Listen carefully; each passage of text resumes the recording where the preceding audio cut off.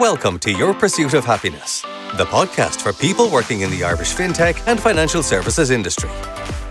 Let's get started. Hi everyone, welcome back to Your Pursuit of Happiness. I'm Laura. I'm Paul.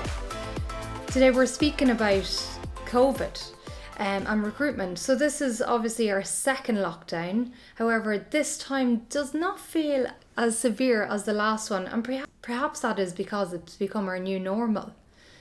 So what have you noticed this time versus last lockdown with regards to recruitment?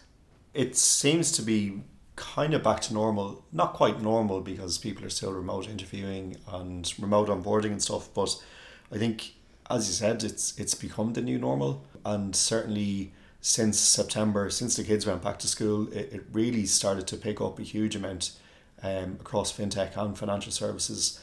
And even on the fintech side, you know, there's been a lot of funding announcements recently for a lot of companies that we would be working with or would have partnered with in the past. So they are getting funds to hire new people, and certainly in more traditional financial services, where we obviously do an awful lot of work, we're seeing an awful lot more come through that seems more business as usual recruitment. So replacing levers, expansions in teams, all of that kind of stuff has started to happen again, which I think is really, really positive. And then obviously we're mid-November now, not too long to go until Brexit happens, and there's still an awful lot of turmoil over that.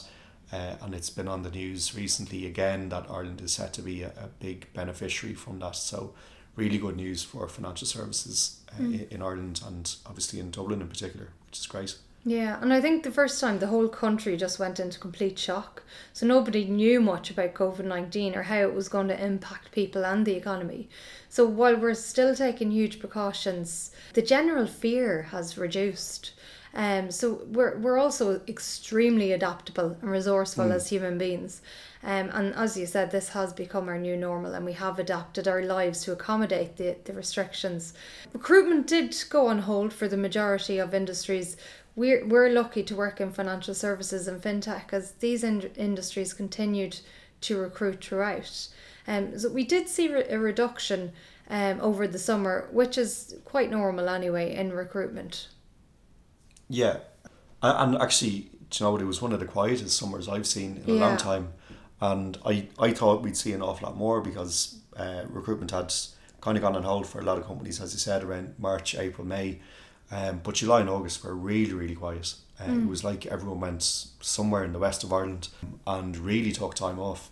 But it's strange, I think with all of that, like, people have started to realise what they've been missing out on because they've been working from home a lot more and appreciating time with family and all of that. And certainly, you know, a lot of people have been adversely affected by working from home in two ways. I think one, people are spending more time at work because they don't have a commute, and they're starting earlier and finishing later and taking shorter lunches, which is definitely something that's high on the agenda for a lot of companies now. How do you kind of combat that and combat that expectation? And I think it's probably been difficult for some people as well who've been you know, maybe living on their own or sharing accommodation with others and have never really had to spend all day every day together, or trying to you know, mind a young family and work. Or as I heard it the other day, fit work in around minding a family as opposed to minding the kids around work. So it's been a really difficult time where I think you're right, like, people have built up a huge amount of resourcefulness and resilience, but certainly it looks like things are getting back on track now. And I think even in terms of being able to source people for our clients, I think that's even become a lot easier. Like at the start of lockdown, or at the start of the first lockdown, or the start of all of this COVID stuff, there was a little bit of reluctance to engage in processes sometimes, where people were nervous about maybe moving company during all of this. But I think that's changed now again, and people are back kind of actively looking as well again. Yeah. So it's changed an awful lot. In terms of lockdown, like what demands or requests do candidates have now on employers because of COVID and the second lockdown, do you think? I think going forward, work from home and flexibility around that is going to be huge. Yeah. COVID has given employees the opportunity to prove themselves in the fact that they can work on their own autonomy and they can be trusted. that's going to definitely filter through in the longer term. I did a poll recently on it. I had over 600 people responded, and the majority of people want three days per week remote. That is by far the biggest demand I have. Is there anything else standing out from your perspective? No, I think definitely work from home is the biggest, and having flexibility around that. But I think just flexibility in general is really important for people, whether it's taking a slightly longer lunch and, you know, not being under pressure to be back within an hour for some people, so they can, you know, feed the kids or go out for a longer walk or whatever. But I think, you know, people are more than happy to make up for it and really appreciate the flexibility that's been shown by a lot of employers over the period. So I think just continuing that flexibility, and as you said, I think the trust is kind of built up now for most places. I think it's also certainly highlighted a couple of deficiencies maybe around management and ability for some people to manage through it, which is completely natural, I think, because it has been a big change, but it certainly changed how people work and how people manage as a result of remote working and lockdown and everything else. What would you say are the biggest positives for candidates as a result of COVID? The ability to work from home has given people the chance to spend more time with their family. Yeah. And it's really, really nice to see. I think people are really starting to realise what the most important things in life is, and that's their family. That is by far the biggest positive. And also, because people aren't commuting to work, people are a lot better rested. Yes.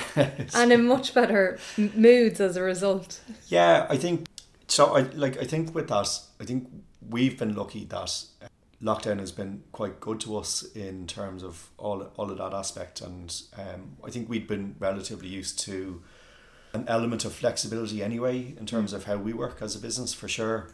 But I do think there have been people who've struggled because of that as well, and, you know, the routine hasn't been there, or, as I said earlier, if people have been kind of living on their own, they're almost completely isolated, and work was their kind of social outlet. So there's definitely things that have been impacted negatively as a result of this, for sure.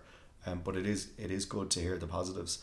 I think, you know, focusing on what's really important is something I've seen an awful lot more, particularly on the coaching side, actually. So, you know, I certainly had people who I would have started coaching engagements with on the personal side whose aspirations were, you know, maybe a nicer house around the corner, and now that's changed to, you know, somewhere down the country with a little bit more space for the family, because they won't have to commute 5 days a week. It might be 1 or 2 days a week, and that's absolutely fine.